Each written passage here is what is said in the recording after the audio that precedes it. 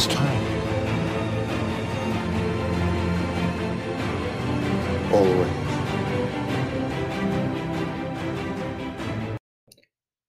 Welcome to the revival of Think Tank, an Adventure Geeks podcast spin-off show where we analyze the characters, plots, and settings of our favorite TV shows, movies, and books.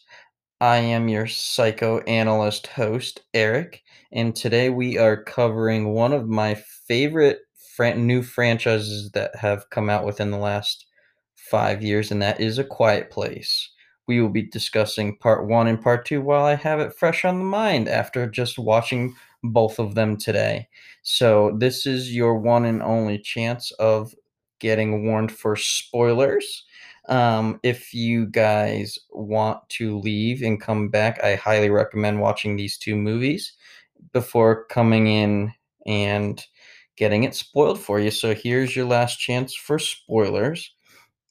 So, A Quiet Place is basically about a family caught in an alien invasion scenario where these aliens that we can assume come from outer space um, drop in and basically decimate a lot of the human race. One of the interesting things about these aliens is that they are completely blind, and the way they hunt you is by detecting sound. So there's a lot of things going on with sound in these two movies. It really is an atmospheric experience. The best way and the only way I suggest you guys watch this is with the lights off on a big screen, and every single person that you watch this movie with remains silent for the entire movie. Um, this is a movie, and even the second one to a degree, where there is probably 3 minutes of dialogue in the entire movie, which is brilliant, and adds an added tone to the movie. And there is subtitles because all of the actors in the movie sign to each other.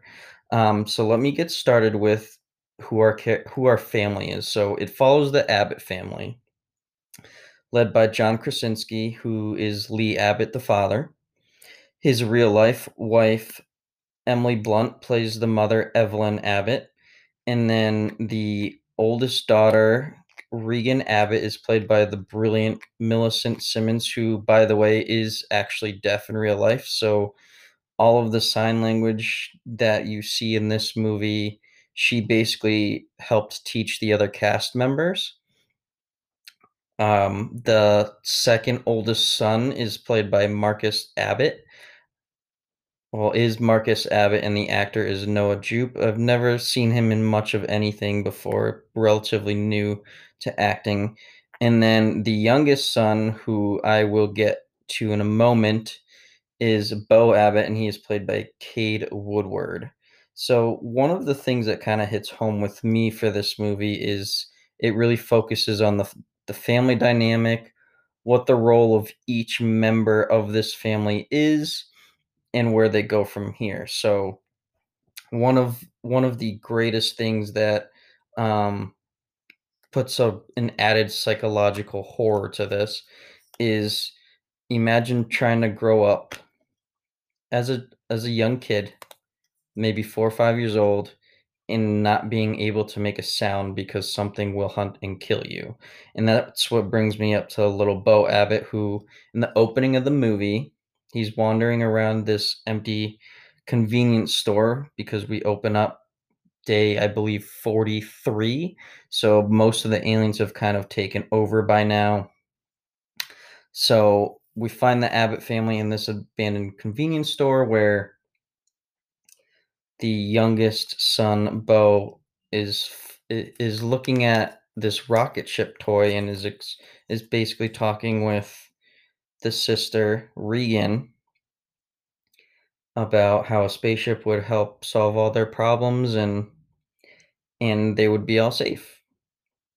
The interesting thing about this, and we'll get to it in a second, is that there's a psychological ish, like the psychological thing that I was thinking of while watching this movie. In the view of this kid, he had it seemed from his body language, from his actions in the first 5 to 10 minutes of the movie, it almost seems like he's done trying to live in silence. It's not fun being a kid in here, and the analogy with the spaceship almost might coincide with a little bit of heaven there. So fast forward a couple minutes, they're about to exit the convenience store. Father Lee Abbott catches him with the little spaceship toy that can make sounds and lights if the batteries were in it. He separates the batteries from the spaceship and puts it on the counter. The interesting thing about this scene, though, is as soon as the Lee and Evelyn Abbott leave the convenience store, Regan gives the spaceship to her little brother, and when she leaves, he takes the batteries back in. Now, some can say maybe he's just a kid, he doesn't really know what he's doing, but part of me thinks that maybe he didn't want to live anymore in such a bleak environment where he can't really play or anything. So, fast forward about a minute, and he's playing with the toy. The creature comes out of nowhere and just takes him out, and that's the opening scene of the movie. This movie caught me by surprise, with the alien going after a kid. It's not every day where you watch a movie and the kid's getting taken out. Um, but we'll get into the alien and creatures later. It's a very interesting design that, coincidentally, John Krasinski helped come up with because he is also the director and the writer of the movie. He's got a hand in just about every aspect of this movie and the sequel. So the different roles for these characters. So we have the kid, Bo, who dies within the first 5 minutes, and that's almost a symbol of the death of innocence. Because in this world, you really have to be on your toes. So much dark shit happens. There's not really a whole lot of innocence left in the world, other than the nature around the characters, which the way they build sound in this movie is really impressive. And what they do with the lack of sound in this movie, um, you almost get an experience when you are leaving the theater or leaving the room that you're watching this movie in. You get this feeling that you're hearing things that you don't normally hear. Like, it makes you really pay attention to the sounds that are surrounding you. Um, which it's just so brilliantly done. And to go along with that, there are scenes in the movie where you follow the deaf character, Regan, who obviously the actress, Millicent, is also deaf, but you get her perspective and sound shifts to her perspective as well. So you, as the viewer, are almost deaf in that moment and are almost put in her shoes where she's terrified, she can't hear anything, she doesn't know just how much noise she's making because obviously she can't hear, so she doesn't know if she's loud or quiet or what have you. It's wonderfully done, and it even brings, it carries over into her leadership role in the second movie. And just to kind of broaden the setting a little bit here, this does take place in upstate New York, which is a very interesting setting for this kind of movie. It's definitely not a typical alien invasion movie where it's in the city or in a rural area. It's literally in the mountains on a farm, just over the Appalachian Range, I believe, is what they said. Um, but it takes place in Akron and, in the second one, some places in, oh God, what was it? What was the other one? Akron and Buffalo. That was the other one for the second one. But Most of the first movie takes place on the Abbott farm, where we fast forward to, I believe, day 473 into this alien situation, which um, brings me to another point. This, you know, almost nothing with the aliens up to this point. You know just as much as the Abbott family does. They're thrown into this situation, don't know anything about these creatures. Um, the only thing that you know is that you can't make a sound, or else they will hunt and kill you very swiftly. One of the brilliant things that John Krasinski does is hide the creature for most of the movie. It's almost like a Jaws approach, where you get glimpses of it, and then you don't see the full thing until almost the end of the movie. So it's kind of left up to your own imagination of when it's gonna pop up, where it's gonna be, what's gonna happen, and they kinda give you sound cues that make you lead into thinking that it's around when maybe it might not be. Um, you can definitely tell with the creature that it borrows from. The best way to describe it is it's a mix of the clickers from Last of Us, if you guys have all played that game, another brilliant apocalyptic game. It's a mix of the clickers, and then I would say the aliens, the xenomorphs from the Alien franchise. Mix of those two. They have kind of folds on their face that interact with the sound and frequencies in the environment. So it kind of is like scales that kind of peel off and listen around, and that's how they kind of see. And depending on the frequency, the intensity of the movement of those scales on their head, it alters. It's interesting the way the animators did it. But anywho, um, going back to our family here. So after the loss of their kid, um, I don't, and the time frame is a little bit wonky with, did they want to have another kid before or after this son dies? But we fast forward, and Emily Blunt's character Evelyn is pregnant, and there's this pending doom kind of feeling that, there's no way you can be quiet if you're pregnant, because once you're giving birth, there's no way you can keep quiet. So you see that they come to the farm, and a lot of it is, padded up, muffled, almost soundproof, but obviously you can't mute all sound because it's just impossible.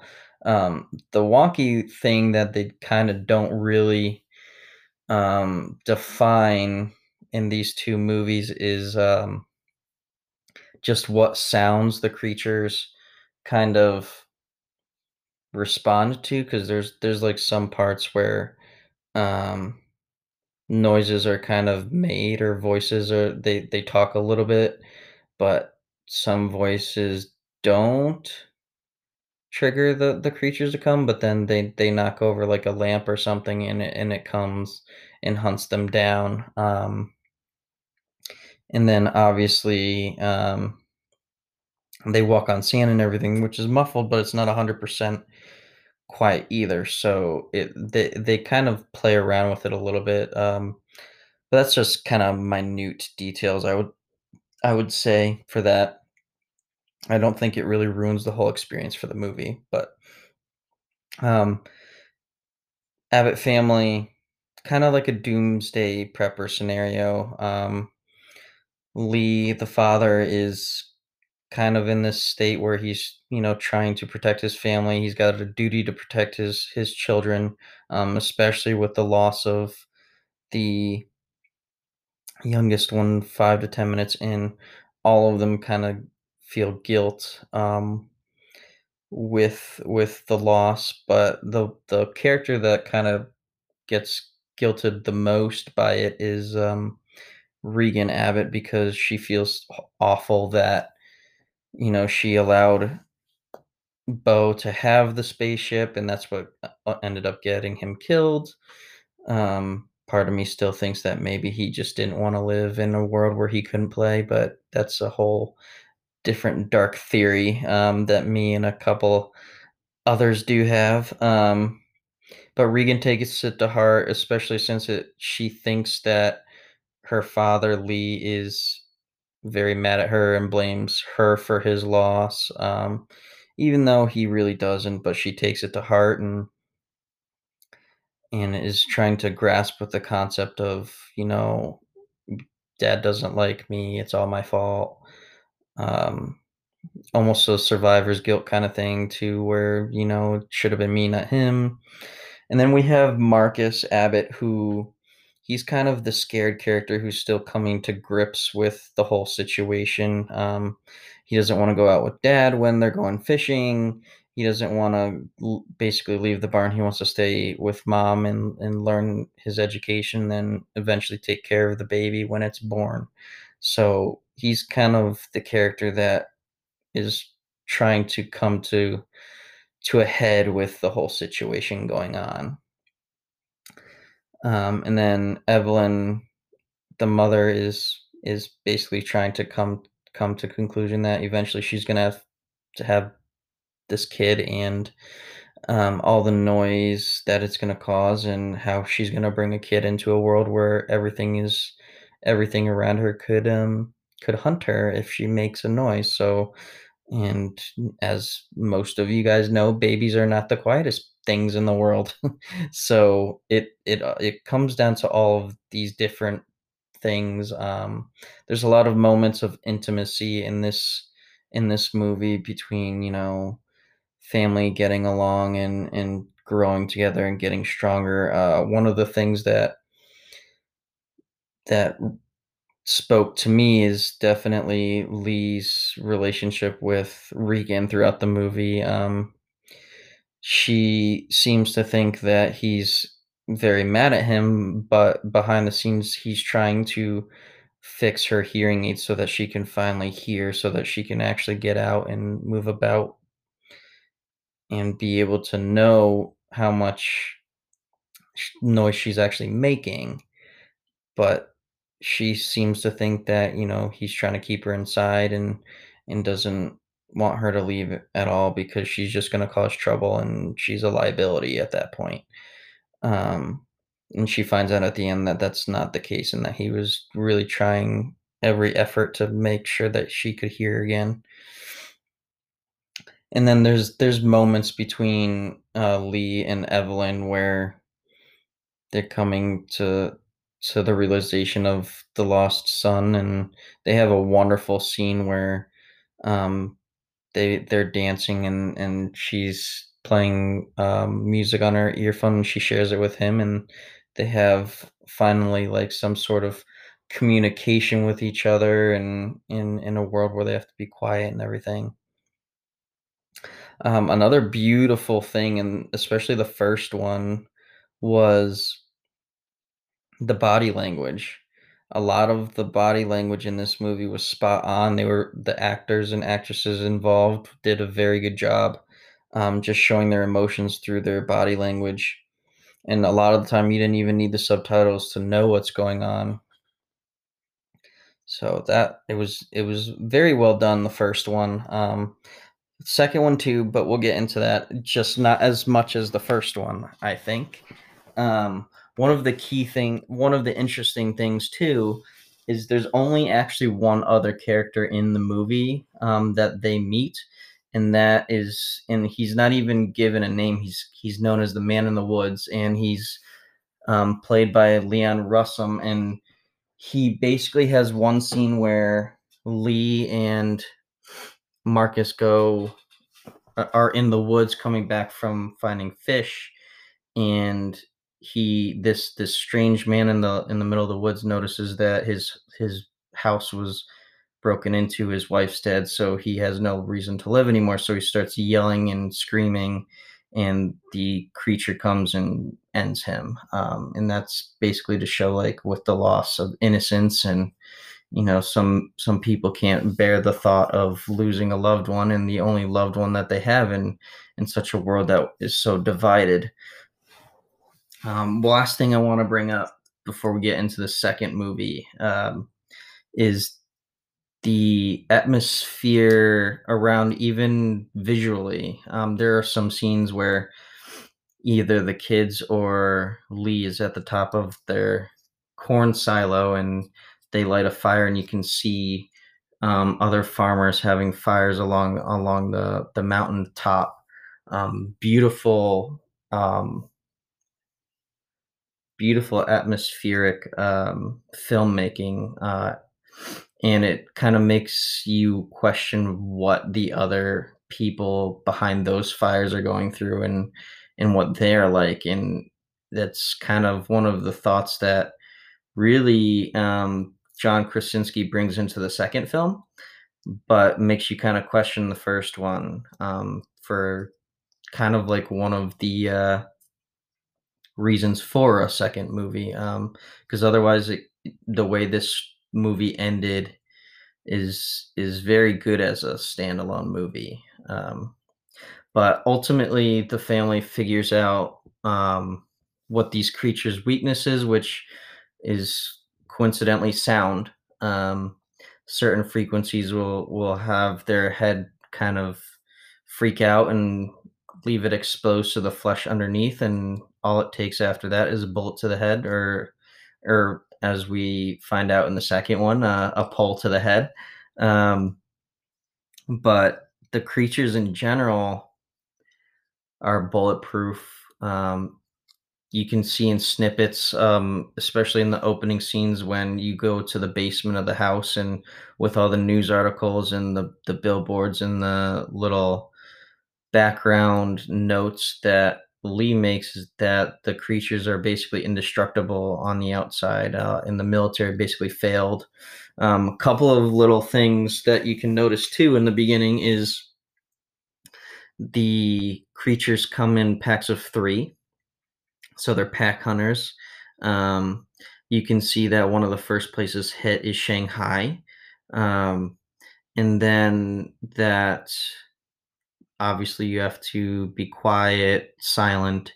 And he has some sketches for like soundproofing the house, and then obviously there's a little section where he's working on hearing aids for his daughter Regan. So that's basically the first movie. It ends with them finally figuring out the weakness of the creature, which actually they don't end up naming, which is a little bit strange, but kind of makes it more so of a story of the family rather than the creature that is surrounding them. So they end it with Regan taking her hearing aids and amplifying it with a microphone, and it shows how sensitive it is to sound, and that's when they figure out how to kill it. It's interesting that the one thing that the creature uses to kind of maneuver is also its weakness. So I found that aspect of it really fascinating. Um, but stay tuned. We are going to continue with the second one after this brief break. And we're back. And before we get into part two, I did want to briefly mention just how good John Krasinski did in this film, especially towards the end of the movie with Lee sacrificing himself to save his kids. That yell always gets me every time. Such a raw, passionate yell, full of love to make sure his kids get away and go back to safety, which is also kind of the handoff note too, to a degree, and more so in the second one, but a handoff for his kids to start taking charge, and and having that rite of passage to adulthood, and starting to figure out things on their own without guidance. Even though the mom's around, she does take kind of a back seat role for the most part in the second movie. But I think that was really meant for the handoff of to the kids. So we get into the second one right after the first one ends up, after Emily Blunt's character Evelyn finishes off the creatures that come after them in the basement of the house. So now that the baby's been born, the father, Lee, is unfortunately dead, um, and their home is caught on fire, so they can't stay there anymore. So all of that safety is now gone. So they have to figure out another place to go. But before we get into that, the movie does start off on day one of the invasion, if that's what we want to call it. I think invasion would be good. Um, it shoots you in the middle of this mountain town, is what I like to call it. Um, there, Lee's son Marcus is at a baseball game. Lee's sitting there with Regan, as Marcus goes up to bat. We also get to meet the new character of the franchise, Emmett, who is played by the brilliant Killian Murphy, and he is the father of one of the other kids on the team watching the game. Um, Marcus goes up to bat. There's a ball of fire in the sky. The whole game stops, and then we're plunged into this alien invasion. So this is where we kind of can assume that these creatures came from outer space. Um, we don't have any further information than that, but hopefully in part three we find out some more. But we fast forward through the original day one of this invasion, and most of it takes place in this town in one glorious like action piece. There's not a whole lot of scene cutting. It's basically Emily's character Evelyn and Marcus in a car chase through the town where aliens are starting to pop up everywhere. There's a brilliant sequence where she is head on with a bus and has to go backwards, and the creature is crawling out of the front of the bus as it's coming at them.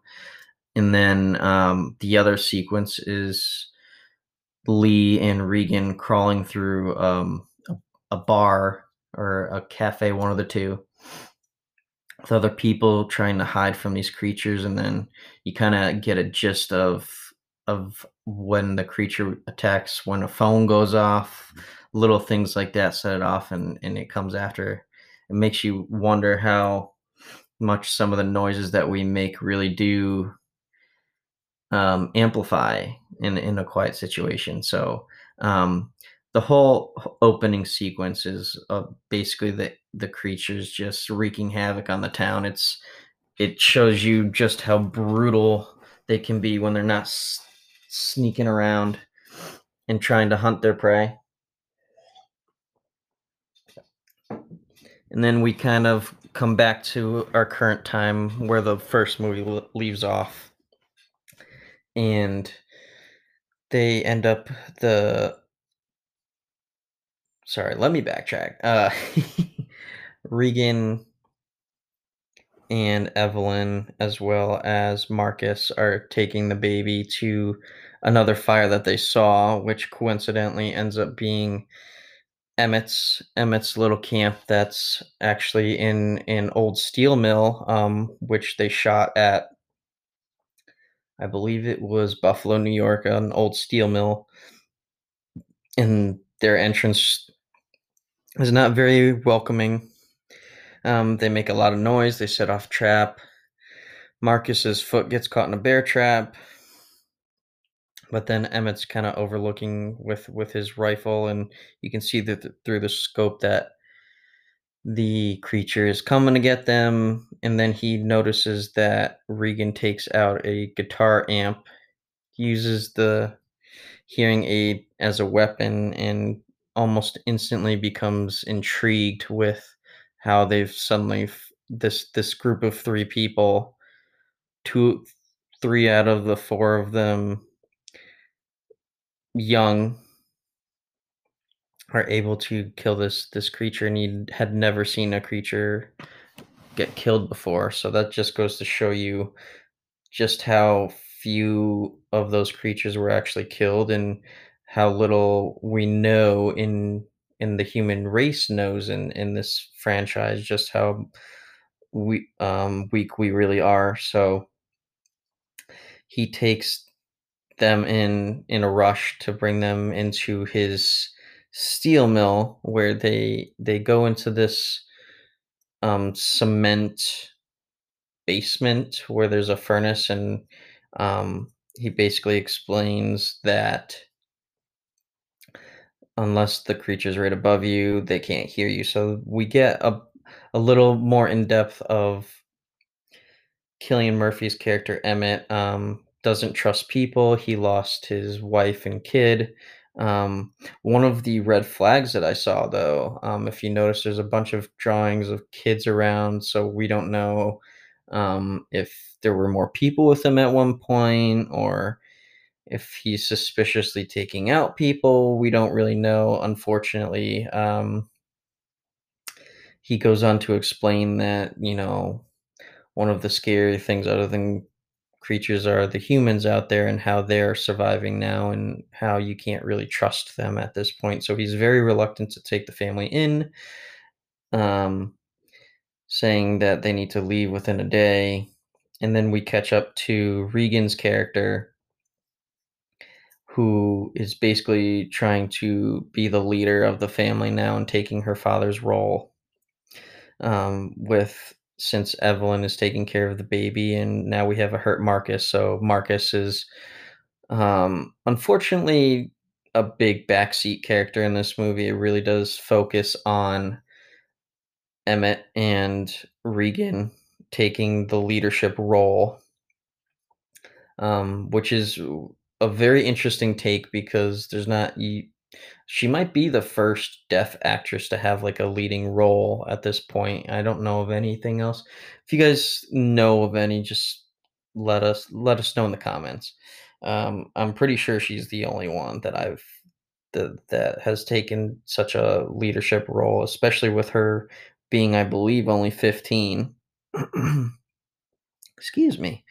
Um, so this movie basically follows Regan, who, after figuring out that the weakness to these creatures is the frequencies coming from her hearing aid, um, she immediately wants to try saving everybody and getting the knowledge out there that she knows their weakness.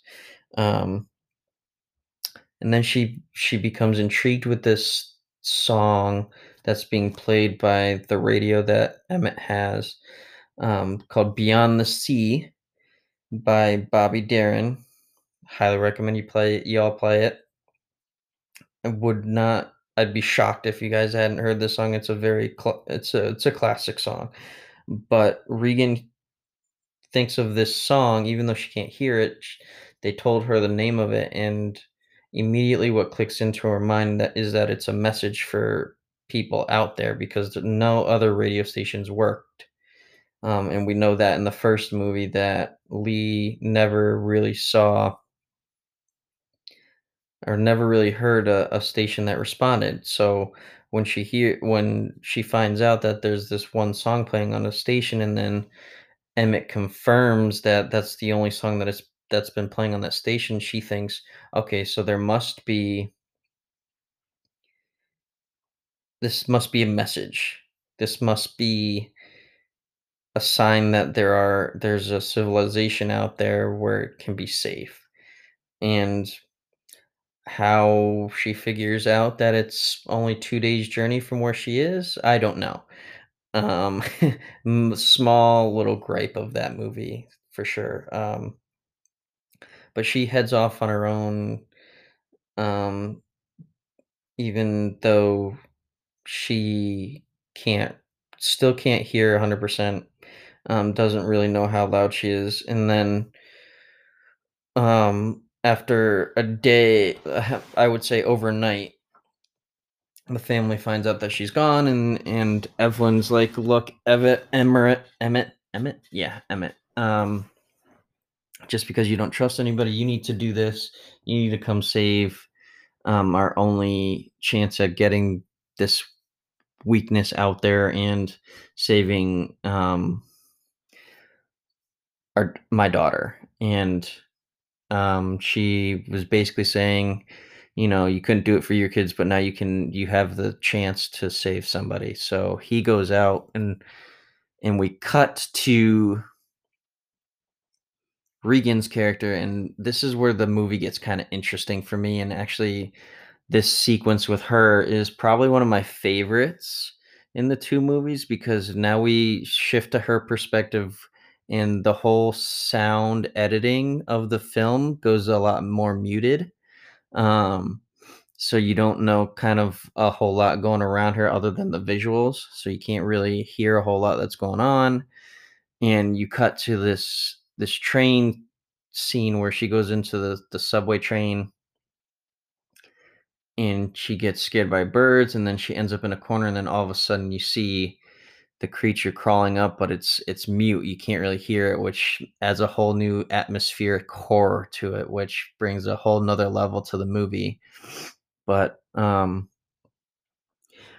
her coming out of her backseat role from the first one, I wouldn't even say she was in a backseat role in the first one, but having her branch out to this leader, even with the challenges she has to overcome, um, provides a pretty good story, and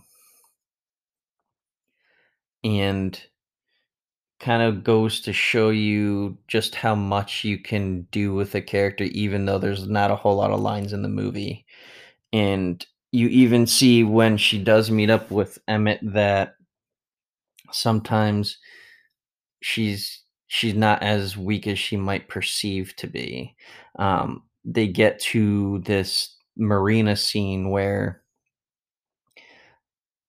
surprisingly Emmett tries to go help save a little girl, and then he gets captured, and um, a bunch of these people come out of the marina and surround them, and some could say maybe even try to kill them and maybe even eat them at this point because of the apocalyptic scenario. But what kind of struck me a little odd is why you would have a character in Emmett who was supposed to not trust anyone, and as soon as he sees a girl in need of help, he goes and tries to help her and gets captured right away. I think the one character they kind of botched in these two movies is Emmett's character. I think they could have had a better character in Killian Murphy, because Killian Murphy can play the hell out of some roles. So I'm surprised that they kind of botched his characterization, and I kind of wanted to see more from him, especially with the caliber that Killian Murphy brings to any role that he plays.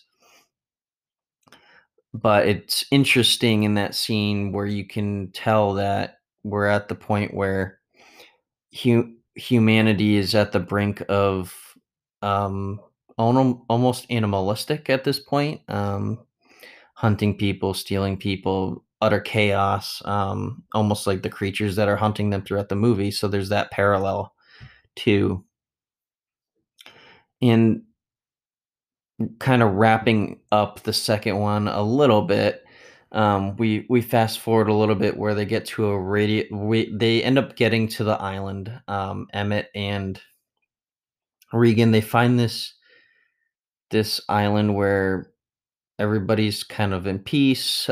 We find out that the creatures can't swim, so the creatures can't get to the island. So we think um, one of the creatures ends up finding out, well, not finding out, but hitches a ride on one of the boats to the island, and there ends up being one creature that runs rampant on the island, until Emmett and Regan re- lure it to a radio station and end up finishing it off. One thing to note, though, with this island scene, and I was surprised they kind of wasted his character too, but they bring in, hold on, give me 1 second, I forgot his name. Stay tuned. Do. Uh, Digimon Hansu. He plays a character in the movie, and he's well known. He's played in quite a few roles. He was a minor role in Guardians of the Galaxy as what was his name? Korath. He was in the first one, but he's more known for playing. Let's see. He's in Shazam. He's in Aquaman as well. But I think his most famous role was, I'm blanking on the name. Blood Diamond. He was in Blood Diamond as Salman Vandy. Great actor, but he's on there for like 2 minutes. I was kind of confused by that with an actor of his caliber being cut short like that. But from the screen time he's given, he does a good job. Um, Basically there to talk with Emmett about the deaf girl and well, obviously the deaf girl is Regan, but um, catching him up to base with the history of the island, how most of them came from the city to meet there, and they've been safe for a little while until obviously the creature hitches a ride.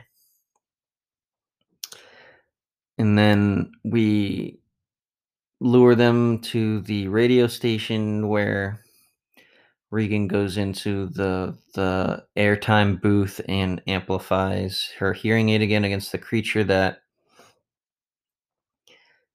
was going to kill both her and Emmett, and she steps in, takes that leadership role, and kills it with a pole that she finds next to the radio station.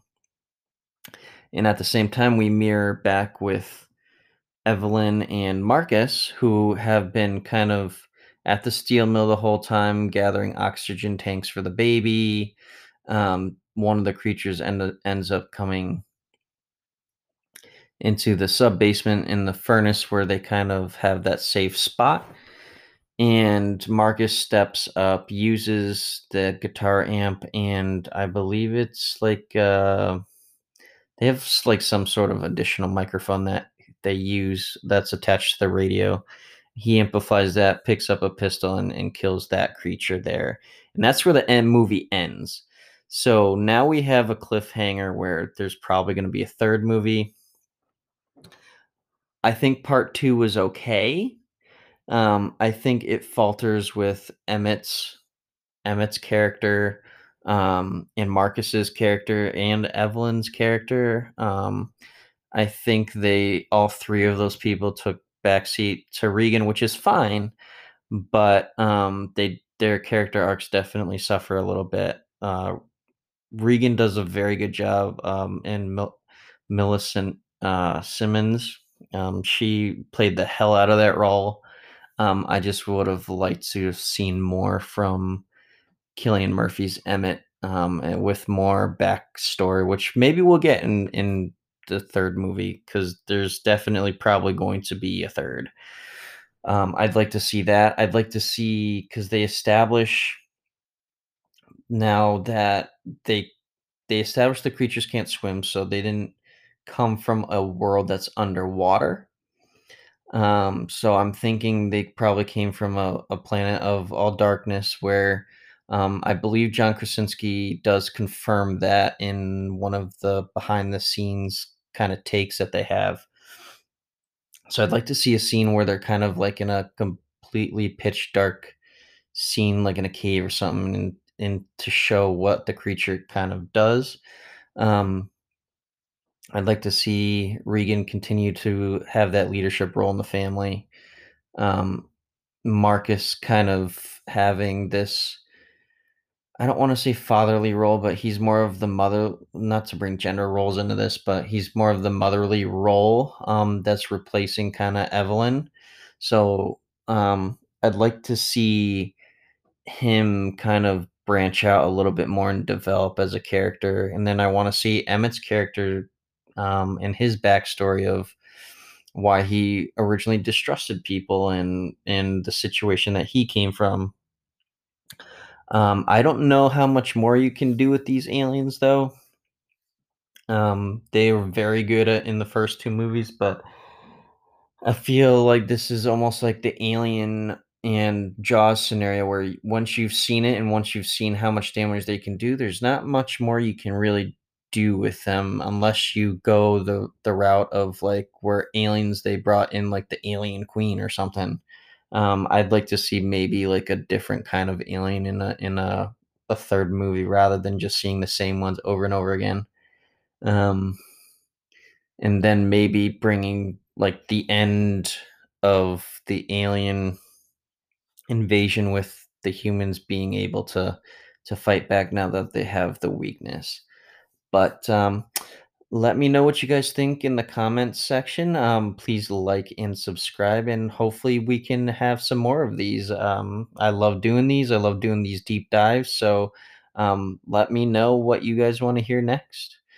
This is Eric. You can follow me on Instagram at EasySpidey8 or follow us on the Adventure Geeks podcast as well as at the Adventure Geeks on Instagram and Facebook. Thank you guys for listening. Take care and remain quiet.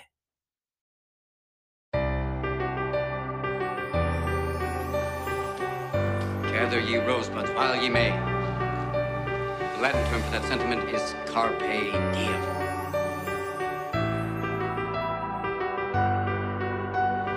And I know what I have to do now. Gotta keep breathing. Because tomorrow the sun will rise. Who knows what the tide could bring?